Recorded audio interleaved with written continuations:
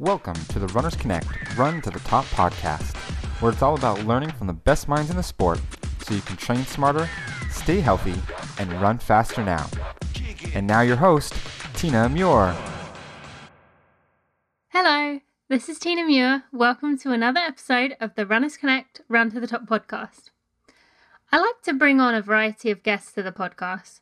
We've had authors, researchers, important figures from history, and of course, lots of professional runners. I like to think outside the box when it comes to the guests. As long as they have a running story like Laura Hillenbrand sharing Louis Zamperini's story, or they love to run, they have something to share on this podcast. Many of the guests I get are based off requests on the survey I did at the beginning of the year before we relaunched the podcast. One of the requests was for a comedian. At the time, I thought that was a bit silly. I was like, why would I get a comedian on a running podcast? But it was only recently when we began the Challenge Wardian hashtag where I thought about how fun it would be to have someone on here who makes people laugh for a living. I began searching the comedians who ran, and what I came up with was a mockumentary, yes, I did say that right, called I'm a Runner.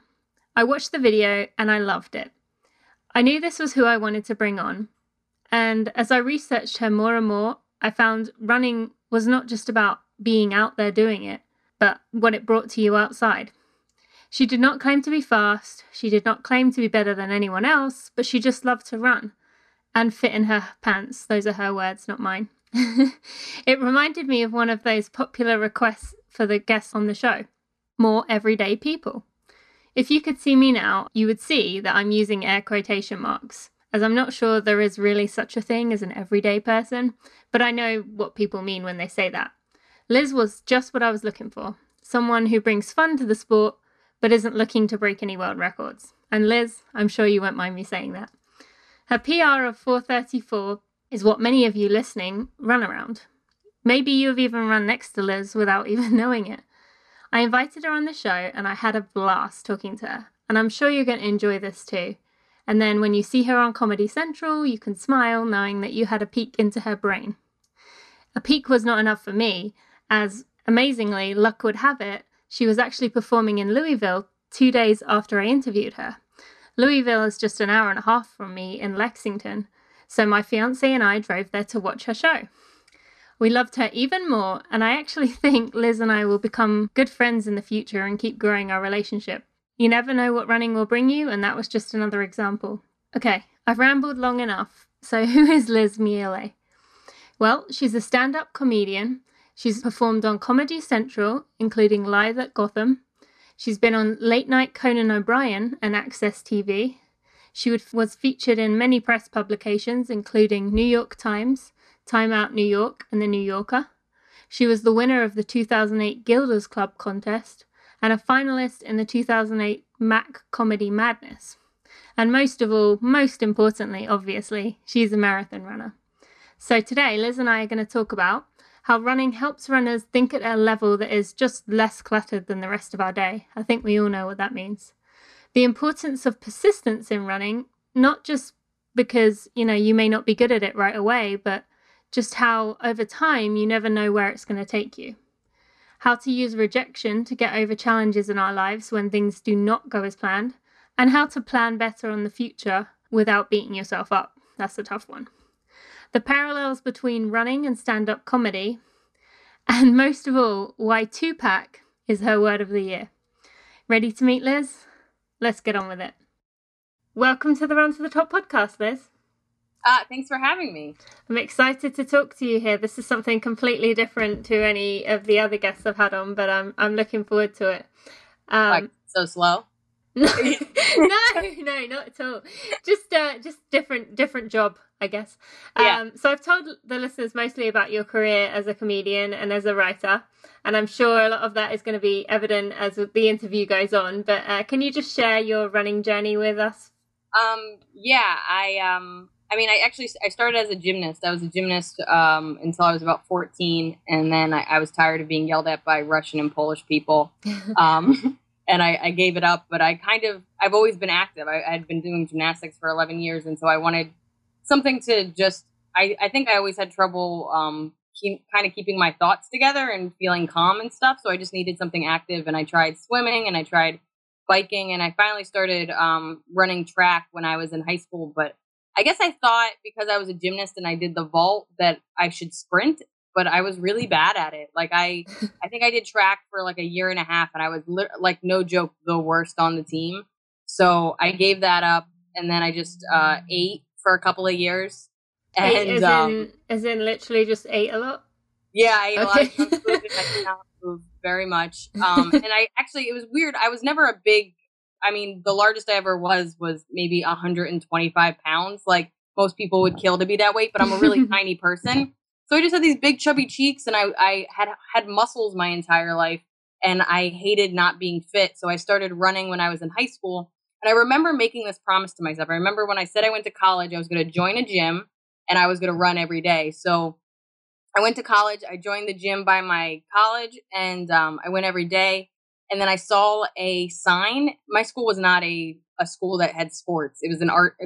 I have a degree in creative writing. I mean, I don't know if anybody did sports, but there was an extracurricular after school thing to run marathons. And I didn't know what it was. I just thought it was like a long race. And probably not until like the second week I did it did I realize it was 26 miles. And then after that, I don't even think I knew what 26 miles was. So I didn't even know that it was like kind of ridiculous what I was doing, especially as somebody that had never run probably more than 3 or 4 miles before. So I signed up for that. I ended up being the only person in that class. There's probably 10 of us. I was the only person that actually ran a marathon. I ran the New York City Marathon when I was 19. And then from there, even though it was a horrific experience and it took me I think it took me a little less than 6.5 hours to do it because I pulled my groin, which is a fun fact. So I ended up doing it in like 6 hours and like 20 minutes. And then from there, I was like kind of hooked, and I started like reading about it and training and signing up for more classes and doing little races. And I think I've run 12 marathons and a bunch of halves that I just didn't keep track of. And which has been your favorite so far? It's weird. I have less of favorites and I have more of not favorites. Which ones hurt the least? The worst one, I think the worst one I ever did, I did the Cape May. One year I did 3 marathons. Usually I just did one a year, but one year I did 3 in a row. I did the Marine Corps Marathon. Like it's always the last Sunday in October. And then for the first time since the 70s, they brought back the Brooklyn Marathon, which they didn't have the permits. So it was just in Prospect Park. I live by Prospect Park. It's 3.5 miles. It's really, so you just did this loop like 9 times. It was one of the, I did it I think I did it 2 weeks after the Marine Corps 3 weeks after the Marine Corps. And it was the most boring marathon I've ever done. And I always say I just did it for the shirt because it's one of my favorite shirts that I got. And then 3 months later, I did the Cape May Marathon, which is in New Jersey, where I'm from. And I did it with my little brother. It was his first marathon. He was, I think, 16 years old. And It was the end of March, and it was so cold that I never could feel my hands. Like at no point did I feel my hands.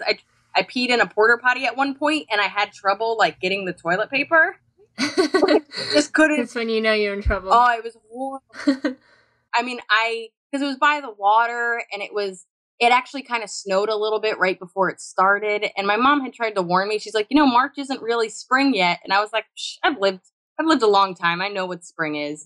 And I didn't. And it was the longest 26 miles of my life. I actually think I ran it faster than normal because I was like, I need to just get this over with. The sooner you can get to the finish line. Yeah, I've never done New York again since the first time I did it. And I would like to do it again because now I kind of know what I'm getting myself into, and I just don't think I knew what I was doing. Yeah, I know I didn't know what I was doing. Well, I don't think many of us do, and like they say, I remember my first marathon, people said, respect the marathon, you'll never really know what it means until you get there, the pain you feel, and I was like, no, I've been through pain. Yeah. I've pushed myself hard. Yeah. I know what this is, but yeah, you're right, there's nothing. No one can ever tell you, and anyone listening right now, if you haven't done a marathon, you may have been through pain, but nothing is like that. And I'm sure ultra runners probably look at marathoners and think, you have no idea. Exactly. So we all have different perspectives. But Okay, let's talk about the Marine Corps Marathon, as you did it with your dad every year, for quite a few years in a row. Can you tell us a little about that? Why Marine Corps and why it was so special with your dad? It started out kind of, my sister ended up working for the Marine Corps, the events planning. So she actually, not exactly sure what she did for the Marine Corps Marathon, but she always worked the event. So it was kind of one of those nice things where to finish a race and then to go find her, and she'd be tracking me the whole time. It also always fell around her birthday. So it was one of those nice things that we would all go up, take her out to dinner, get ready for this marathon, spend the whole weekend with my sister and running this race. And for a couple of years, she was working at it. And then it just became a habit that every year we signed up. And my brother-in-law's done it. My little brother, Greg, has done it. One year, because I'm one of 5 kids, so there's a lot of us. One year, my sister, brother-in-law, baby brother, and my little sister, my mom, and my dad all did it. So there's only like 2 of us missing. And it was a rough year. I mean, a lot of it was like my dad probably dragged my little sister. My mom, I think, walked it, was pretty consistent. I think my brother Greg blew everybody out of the water and bragged about it the whole time. It was one of those things that brought us together and then also made us hate each other equal amounts. But it was a nice bonding experience, just because I travel a lot and I don't always get to see my family as much as I would like. And I always tell the story where I started, the first time I ever did the marathon, I invited my family to come to it, and they were all, I'm kind of known as the laziest person in my family. So it was one of those weird things where they kind of weren't sure what to expect. And then when I did it, they were like, well, if Liz can do it, it clearly can't be that hard. Liz doesn't really do much. And so it kind of inspired my family. So the next year, my mom and dad ran it. The year after that, everybody ran it. And then my dad started doing ultra marathons and what is it? The triathlon, the Ironman. My dad did a bunch of Ironman after that and tried to convince me to do it, but I just travel too much and I'm not that sadistic. And I don't know, it was a kind of cool way to bond with my family. I also performed for a couple, did some corporate gigs for marathons and runner things. And I always invite my dad to that because me and my dad didn't always have to see eye to eye on what's funny, but to runner people, it's like where our funny kind of collides.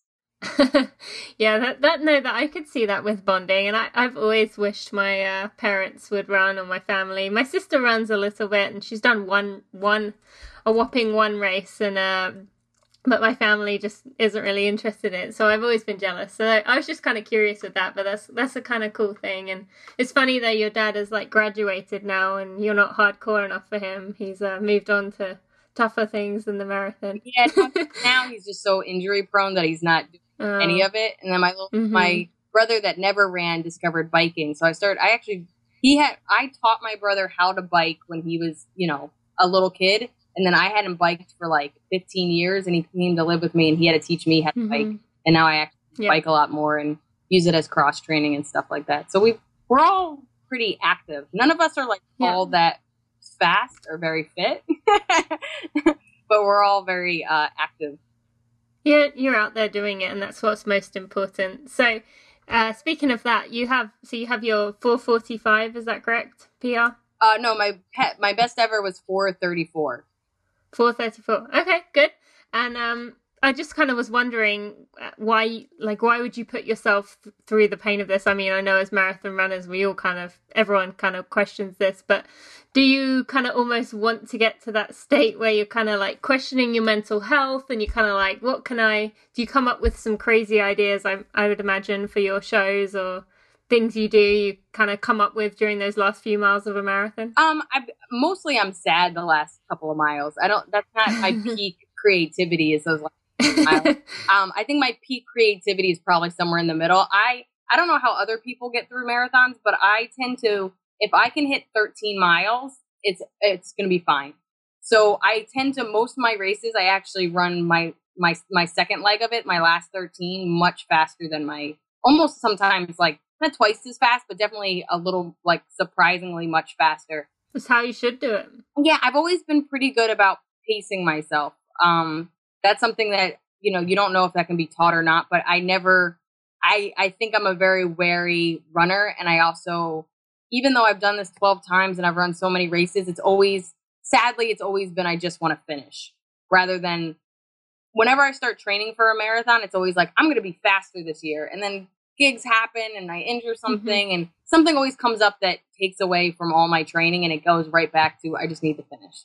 So I think when I run, the first half is kind of focusing on the race. And the second half, I'm in this weird glory of I've hit the halfway point that my mind can wander a little bit. I can push myself in a place where I both feel like I'm proud of what I'm doing. And then my head kind of starts thinking of ideas and I kind of can go in this little fantasy world. And I definitely come up with a lot of ideas, which, before having a smartphone, I would either repeat them in my head a lot, or sometimes I would run home, write it, and then run right back out. Now I can just put them in the notes of my phone and just keep running. Yeah, actually, let's talk about that a little. And I'm going to give you an idea here. I interviewed Dave McGillivray, the Boston Marathon race director, and he said he carries his phone with him and he turns the voice recorder on.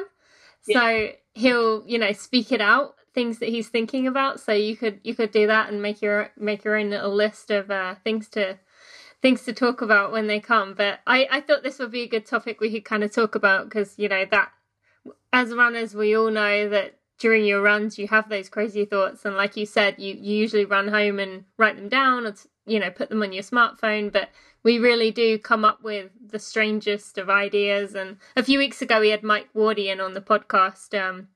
I don't know if you know who he is. He's an ultra runner and he's done a lot of challenges and he comes up with all these ideas, but he actually does the things that come up in his head, which is really cool. And he's done some amazing things. But I just kind of wanted to pick your brain about what's some of the most creative things you've come up with, and kind of figured you'd be able to go in more detail than most people would allow. Yeah, I mean, I always say running helps me both solve like real world problems, like, oh, how do I tell my sister about this thing I know is going to upset her, or like joke problems. So sometimes I almost will save some of my joke problems for my run, where this joke that I've tried twice isn't really working. And I'll start like repeating it in my head. And then from there, it's almost, I think a lot of people do this. Like, let's say you get in a fight with like your roommate or your friend or whatever, and you want to make up with them and solve it. You kind of play how you think the conversation is going to go out in your head, almost to prepare yourself. Well, if she yells, I'll say this. If she says, I'm sorry first, then I'll say this. And you kind of play up with, I'm assuming people do this, but you play up with the options of how this conversation with this person might go down. And you almost do the same thing with jokes, which is, here's my idea, here's what I think I want to say. But if I had to talk about this idea for 5 full minutes, what else would I say? How do I really feel about this? And I just kind of play it out. And sometimes from just talking it out, in my head, because I'm not talking out loud, I'll come up with theories or angles that I didn't have previously because I didn't let myself just say. When you feel like you have a time restriction, like I have to write this joke and then I have to go on stage, it kind of stunts you. But when you have 10 miles and you just think of one joke, I can't even tell you how freeing it is. So I drive a lot, I run a lot, I travel on the subway. I do a lot of things where you kind of want to zone out a little bit. And it kind of helps just, you don't shut off as much as you kind of simmer. And it just kind of quiets everything, and it allows me to think on a level that is less cluttered. And so, I mostly think of joke ideas, both like things that I think are funny, then how I want to say them. And then I've thought of scripts while running. I've thought of how to fix, problems in a script. It's to me, running is about problem solving because I think I probably run marathons because I have a lot of problems.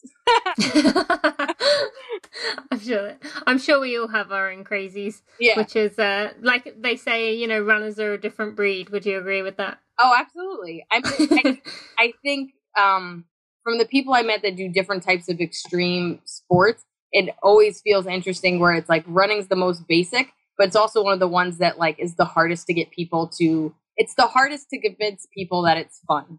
Yeah, oh, definitely. You know what I mean? Like, I think there's some other stuff that people are like, yeah, I could see people enjoying that, but I don't want to do it. But whenever I'm like, people are like, you really like running. They always look at me like, why? What's wrong with you? Yeah.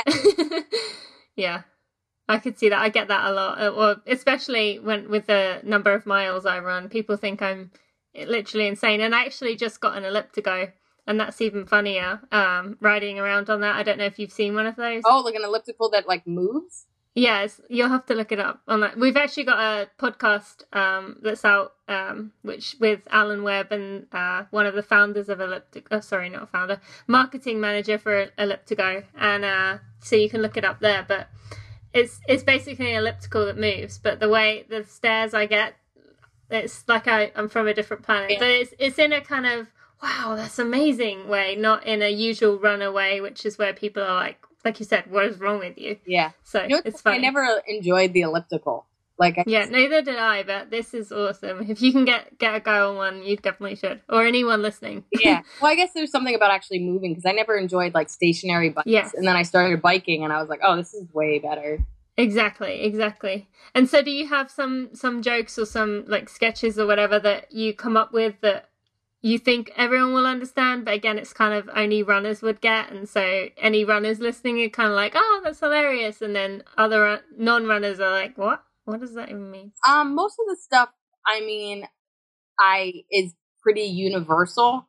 I because I've never considered myself a great runner, I don't think of myself in this exclusionary, I think I'm making up words, but this way of excluding people to my feelings and thoughts. I've always kind of seen myself as somewhat of underdog and somewhat of somebody that just tries really hard and doesn't get anywhere. So, I mean, I've never really, 4:34 is really good for me, but clearly somebody that's been doing it as long as I have should have gotten faster. I've actually gotten slower over the years. I always have the goal to get better, but I don't, and I just enjoy it, if that makes sense. And so, I think that's better though, actually. In the yeah, I mean, I feel like my dad kind of has quit most of the stuff because he started getting frustrated with the injuries and not getting as fast, and you know, things just not working out the way he wanted to. And I mean, my plan is always to get, my goal since I hit 4:34 is to get 4:30, to shave 4 minutes off. And I probably average a little under 5 hours now, and that's kind of where I stay. And sometimes I'm over 5 hours and I'm a little disappointed, but a part of me was like, I mean, I drive a lot. I don't sleep as much as I'd like. I sleep in hotels half the time. I'm often running in terrain and places I'd never been before. I mean, I don't have the normal schedule that anybody would have, let alone somebody that's trying to train for something. So I kind of have let go of most goals outside of fitting into my pants and having fun. No, I think that's good in the long term though, because I think it's so easy if you have a goal to get so caught up in that to where you become, I've definitely been there, where you become obsessed with performing rather than actually enjoying the motion and the journey of it, which is where you have the balance, right? So I actually think that's a good thing overall. So let's transition to what you just said about, being able to fit in your pants. And let's kind of discuss about some of the runner things that, one of the benefits of being able to run. And actually, I shouldn't talk about this because we did just release a post about how you can't outrun a bad diet. But from what I've read, what I've heard, you are a big sweet tooth. Have a big sweet tooth. So what is your favorite post-run treat or sweet that you like to have, probably more than you should? Yeah, well, it's funny. Up until about 2 years ago, I couldn't contain my sweet tooth. Now, because of actually some health problems and some food allergies, I'm off most sweets. I'm only allowed to have fruit and like non-processed sugar. Wow. And even that I have to keep limited. So before some of my health problems, I always had like a piece. It came down to dark chocolate. Like it used to be like, I really would, after any run, I'm like, I ran, I can do whatever I want. And I'd have some M&Ms or, usually it'd be like a cookie. And I swear I'd get back from a run and I'd have chocolate or some kind of cookie. And then as I started to kind of take it more seriously and get more healthy and my taste would kind of change, I would always have like 2 pieces of dark chocolate, like really good dark chocolate. And now that I can't even have that, post run, I mean, I'm become addicted to this like coconut seltzer. This is my jam now.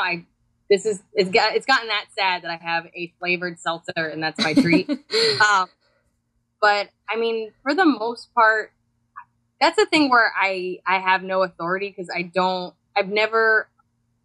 eat the healthiest I've ever eaten right now. And I have to retrain how I go about my kind of both my schedule and what I do to get ready for a run, what I eat post run. It's all kind of changed in specifically the last 4 months, but really the last 2 years because I have a yeast allergy, so I can't have any carbs. And of course, now I've read all these books talking about how it's not the best way for you to get your energy anyway. Yeah. But that being said, your body's still addicted to it. Both your body and your mind has been trained to think that it's what gives you energy, and it becomes almost a placebo effect where if you don't have it, you feel low energy. So as I've eaten more protein and gotten my my energy from other sources, I haven't had Gatorade in like 2 years, and they used to be an essential. Like if I didn't have Gatorade, I'm like, well, I can't do my long run. I don't have Gatorade. So the fact that I'm doing it without Gatorade and without any kind of processed sugar, it's kind of changed the game for me. And I don't know if that, I mean, some of that is the reason I haven't done any marathons, but some of it's because my schedule has been more intense than it ever has. Mm-hmm. But I don't know. For me, it's like I just did something that I'm proud of. I kind of always allow myself to have whatever I want in moderation. Yeah. And that's good. I mean, that you've changed it slowly, but you know, it doesn't sound like you were ever out of control. So a good thing overall. Have you managed to, have you influenced other people you've been working with? I mean, I could imagine being a comedian isn't the healthiest of businesses, that, you know, the people around you, you know, you eat out a lot, things like that. Have you influenced other people, kind of got them into running or eating healthier? Yeah, it's actually kind of funny. I'm known as I'm kind of a crazy cat lady and I'm kind of a crazy runner lady. So it's this weird thing where the first thing people ask me is, are you marathon training, or how was your last marathon, and how's your cat? So it's this weird thing that like those people seem to just know that about me. And whenever somebody decides to start running or signed up for a race or has any questions, like I'm the unofficial authority on getting into like I just did an audition for this network and the woman's like, you're a runner, right? And then she started asking me all these questions about how to get into running. And I was like, wow, this woman, I've only auditioned for her once before and already knows this is a part of my identity. So most of my family find something, you know, it doesn't even have to be running, just showing them the kind of the discipline I've used over the years to continue something that isn't always fun. Mm-hmm. And, you know, when you're running in 0-degree weather or, you know, 100 degrees outside, it's not always the most fun. So kind of showing tricks of what I do when I don't want to run and how I get myself to do that. And then just everything. I've read so many books about, you know, what you're supposed to eat and how you're supposed to train and how you're supposed to stretch. And I've read every magazine that it's like you start to realize that you are kind of both from physically doing it and then all the research you've done over the years, you start to become, you're like, oh, I know some things. Mm-hmm. I have some ideas. I think that's important to mention though, that, you know, you don't have to be a 2.5 hour marathoner to actually be considered an expert. Like an expert is anyone, you are an expert to anyone who has less knowledge than you. So, you know, like you said, anyone who has never run before, anyone listening right now, if the fact you're even listening to this podcast, unless you're my parents, you're probably interested in running and you probably know a good amount. So don't think of yourselves as not a runner just because you can't run as many miles as you want to or run as fast as you want to. So I think that's a good point to bring up. Yeah, absolutely. Like my little sister has no desire to run, but she's trying to lose weight. And so I'm doing all these different activities with her. And I told her, whatever activity you find that you're excited about, just because you're not good at it right away doesn't mean that you're not ever going to get at it. Like even just her, when we run and walk together, I go, whatever your goal is, let's say your goal is just to run a mile, then we're going to run as long as you can, whether that's 10 seconds or 20 or a minute. Mm-hmm. And then we'll walk a little bit and then we'll run a little bit. And you'd be surprised how quickly, because the other thing is like I relearned that lesson so much from all the injuries I've had over the years that, you know, you spend a year and you're in the best shape you've ever been in, and then you get injured, you don't run for a month, and you're like, how did I lose all that? Like, you lose it so quickly that you have to almost remember, all right, now we got to start from square one. It's not going to take as long, but just, run until you can't anymore. Then you walk, and then we'll figure it out. Like, the mental game of it is just as challenging as the physical aspect. Yeah. Yeah, I'm sure that's pretty helpful for other people listening as well, especially with you being, I'm sure being a comedian, you don't mind being a bit more real with that, running isn't as glamorous as some people think it is. And, especially people that say to us, oh, you're crazy for running. Like, how do you enjoy it? And, it's, I'm an elite runner, yet I don't enjoy every single run I do. And no runner does. And, every runner is going to go through every single run and at some point think, how long do I have left? Because, that's just going to go through your mind. And so I bet it's good for people listening to you, knowing that, you can be a bit more real with things that other people can't. Oh, absolutely. I mean, that's how I feel about stand-up. I love it, and I never not want to do it. But there's some sets that I've done that I'm like, I can't wait for this to be over. Yeah. I like these people.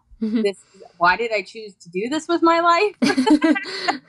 That's good to know. Let's talk about this. So there are some parallels between like facing your fears as a runner, or like, a fear of not reaching a goal or not doing as well as you want, with the same kind of fear of not being funny enough or people not laughing. Are there a lot more parallels than we would realize? Absolutely. I mean, for me, stand up and show business and all that crap, I mean, I find it all about rejection, and not even just the rejection of other people, but you're even like falling short of your own expectations and things just not working out the way you thought it would. So it's kind of, because that's most of what my life is, people rejecting me, people saying they don't like what I do, not getting a certain job, things not turning out the way I wanted to, jokes not landing the way I'd like.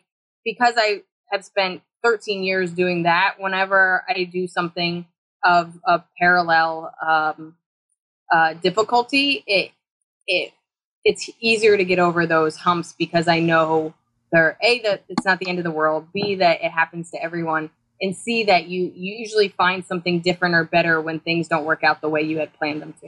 Mm-hmm. So, I mean, certain training, like, there's definitely days that I say, okay, I'm going out, I'm going to run 7 miles, and I run 3. And that was not part of the plan. And I don't feel good about it. But then you kind of reassess, well, why did I only run 3? Is there another day that I can run 7? What can I do so that this happens less? And you're able to step back and kind of plan better, and A, not beat yourself up because it doesn't really matter, but B, figure out why you had a thought that you wanted to, and then it didn't come to fruition. So I don't know. It just, because things fall short so much in comedy, it's not as devastating for things to fall short in other areas, because you're like, all right, let's figure this out. Huh. And has it worked the other way where, in comedy, when something doesn't go well, you think, oh, well, I made it through that marathon when I was, running in the cold. Has it worked that way as well? Oh, absolutely. I mean, there's something about, because I think it's a lot of mental muscle that you make with comedy, and emotional intelligence that you build with comedy that kind of pulls over into running. And then there's a lot of physical challenges in running, as well as some mental stamina that you build that can be carried over into doing stand-up. Like I tell people that I've bombed for an hour. You don't know what an hour feels like until people aren't laughing at you and staring at you like you're crazy for an hour. And you think, well, I've run a 6-hour marathon. It can't feel any longer than that. And you find a way. It's kind of just like the head games I kind of play with myself to get through a difficult run or a difficult race. You kind of can play those head games on stage and find ways to make it fun and interesting and a story. Mm-hmm.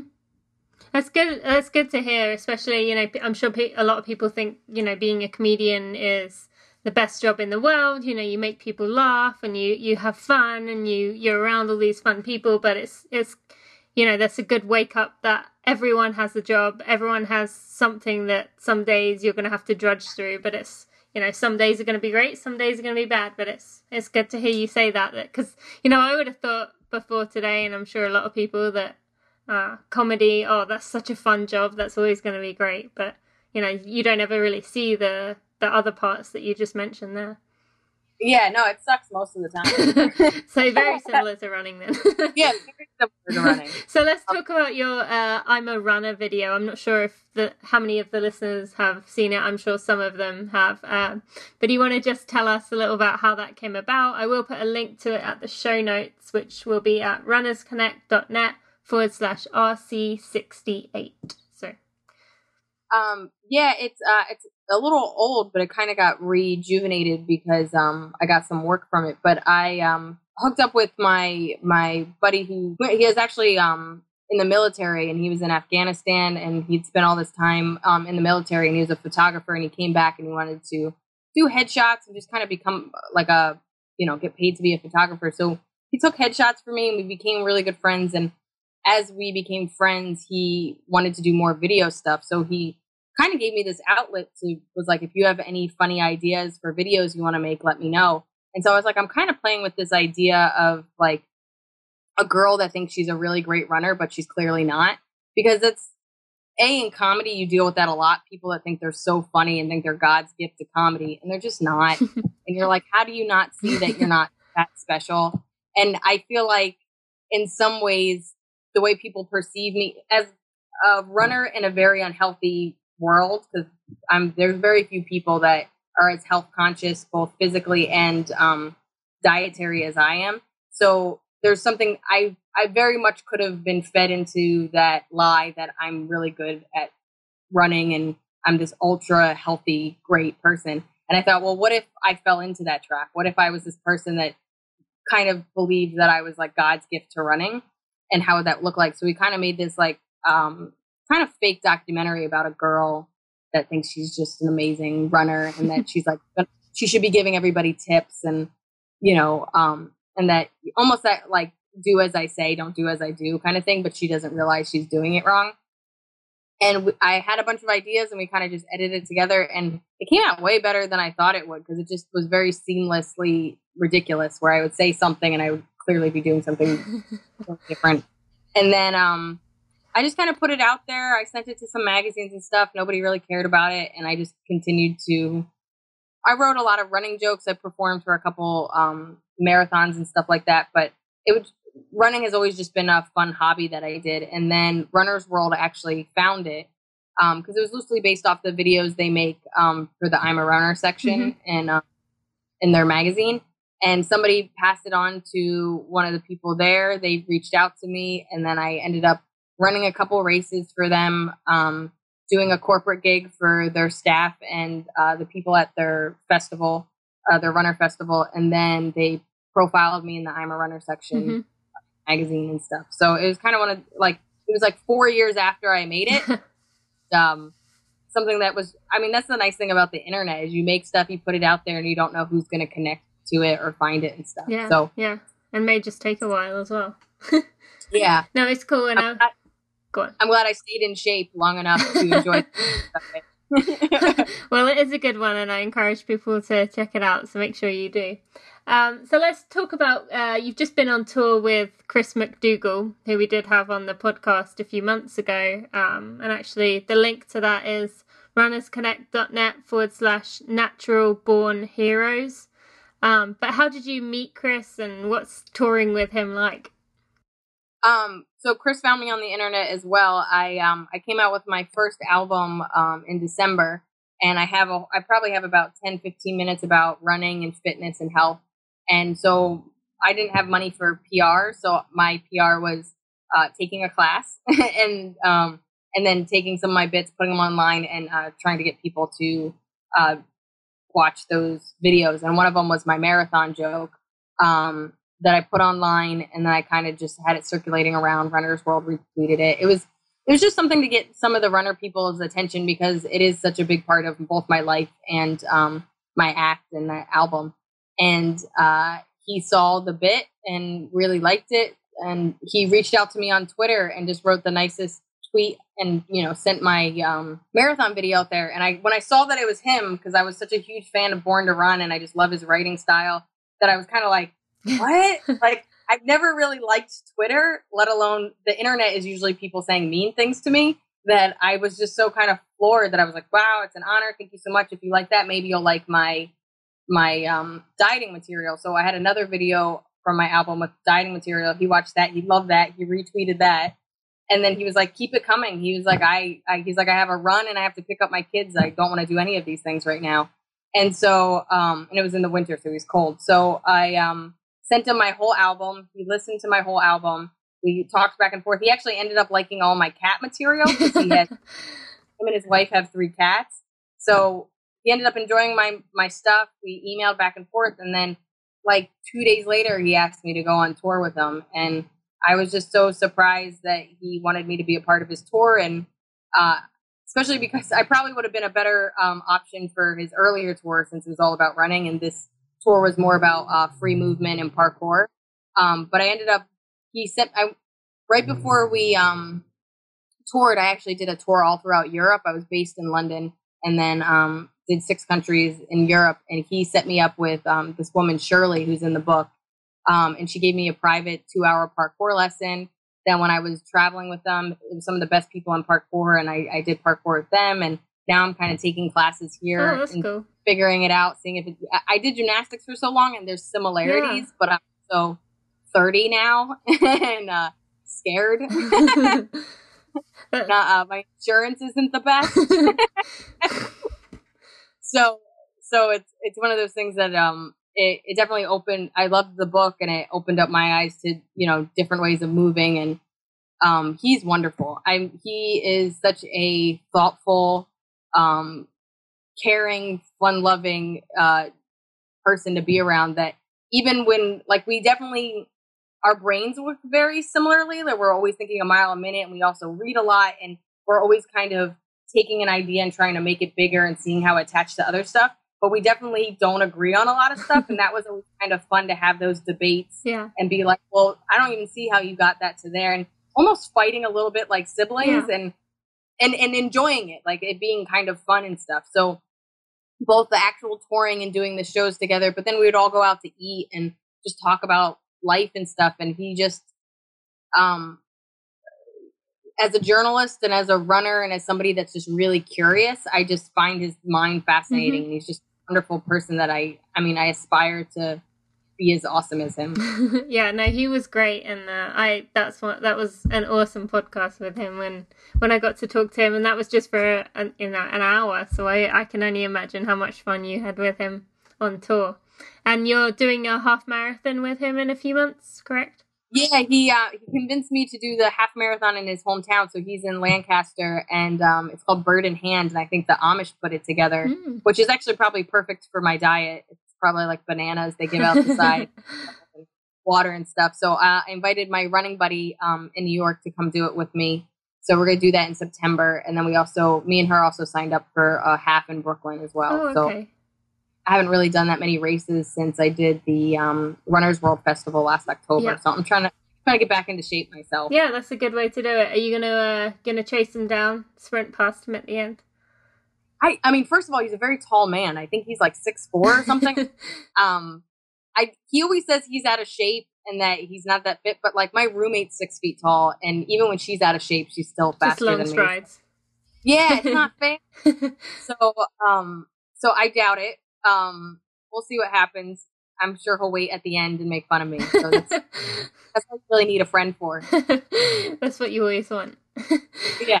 Okay, well, Liz, that's about all the questions I have for today. I just have one more that is nothing to do with the interview, but I ask all the guests, which is if you could give one word to describe what you would like to become, accomplish, or achieve this year, what would it be and why? Mine's like a hyphenated word. Okay. 2-pack. 2-pack. Okay. I don't ever want a 6-pack, but I want my 2-pack back. Okay. And when I was in my best shape, I had that like right under your boobs, like that kind of like definition 2-pack. I want it back. Okay.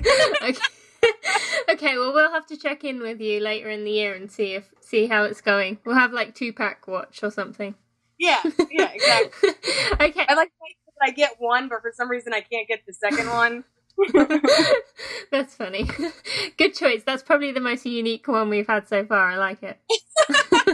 I can't remember what Chris chose, but it was a good one. I remember he had a good speech afterwards. But okay, well, thank you so much for your time. I really appreciate it. I'm sure people have enjoyed listening to you today. And what's the best way for people to stay in touch with you? Everything is just LizMiele.com, at Liz Miele on Twitter, okay. Liz Miele Comedy on Facebook. It's all my name. Okay. You'll find my face and the picture of a cat, probably. All right, easy to find. Well, thank you, Liz. We appreciate it. Yeah, thanks for having me. All right. 2-pack. Can you believe that hyphenated word? At first, my mind jumped to a different kind of 2-pack, and I'm sure some of you did too. That was a fun interview, and I'm hoping you had some strange stares from passers-by as you laughed out loud at her humour. Now we all look strange together, right? The topics from today's episode, as well as a link to Liz's website, can be found at runnersconnect.net/RC68. If you enjoyed today, I'm hoping you will subscribe to the podcast through your chosen way of listening for future episodes, and you will consider giving us a rating or review on iTunes. I know I say this every week, but if you want to support me and Runners Connect, this really is the best way to do it. I would really appreciate it. Thank you in advance, and have a great week.